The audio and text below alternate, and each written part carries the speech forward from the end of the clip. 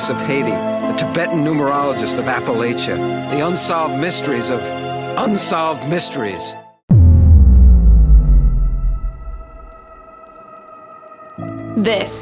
This right here is the Reddit Explains Conspiracy, Controversy, and the Unknown podcast. We're your hosts, Sam Wilder and Addie Love. We're going to dive into the deepest recesses of Reddit with content every day. Yep, it's going to get a little weird.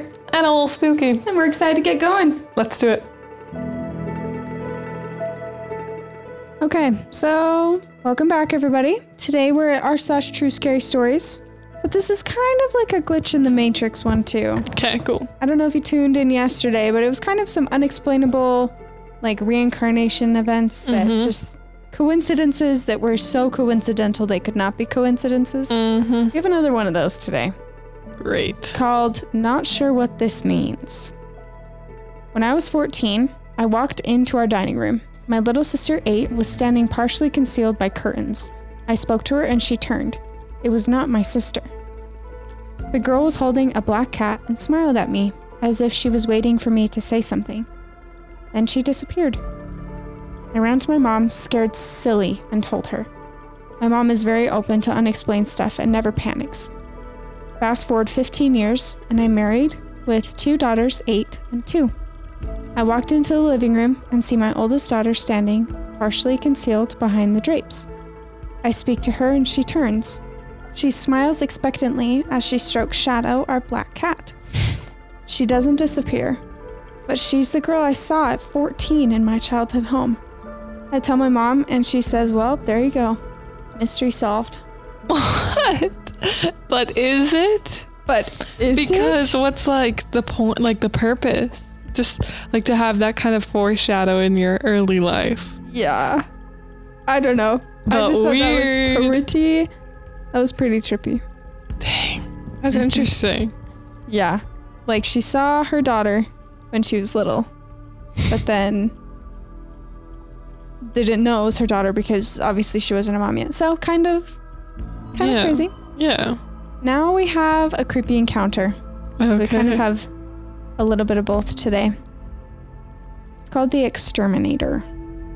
A few years ago, my mother asked if I would go to her house and let the exterminator in. She told me not to leave him alone and to follow him around and ask questions. I wasn't sure what kind of questions she meant, but sure, I can open a door, follow someone around and annoy them. The exterminator arrives, and I follow him from room to room, asking whatever questions come to mind. Have you been getting lots of calls for stink bugs? Have you ever needed to get a rabies shot? What's the largest thing you've ever had to exterminate? For an hour, I followed this man around while he patiently answered my ridiculous questions. He said he enjoyed our conversation. 2 days later, I'm watching the news and see that a body of a local doctor was found bound in her basement. Her corpse was lit on fire. Whoa.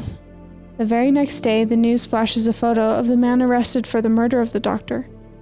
It looks very familiar to me. I get a full body chill. It turns out that the doctor was having an issue with mice and called an exterminator.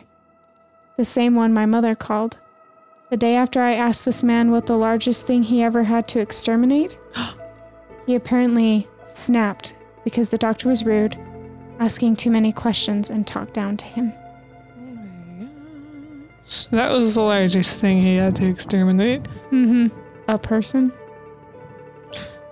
That's just rude. Yeah.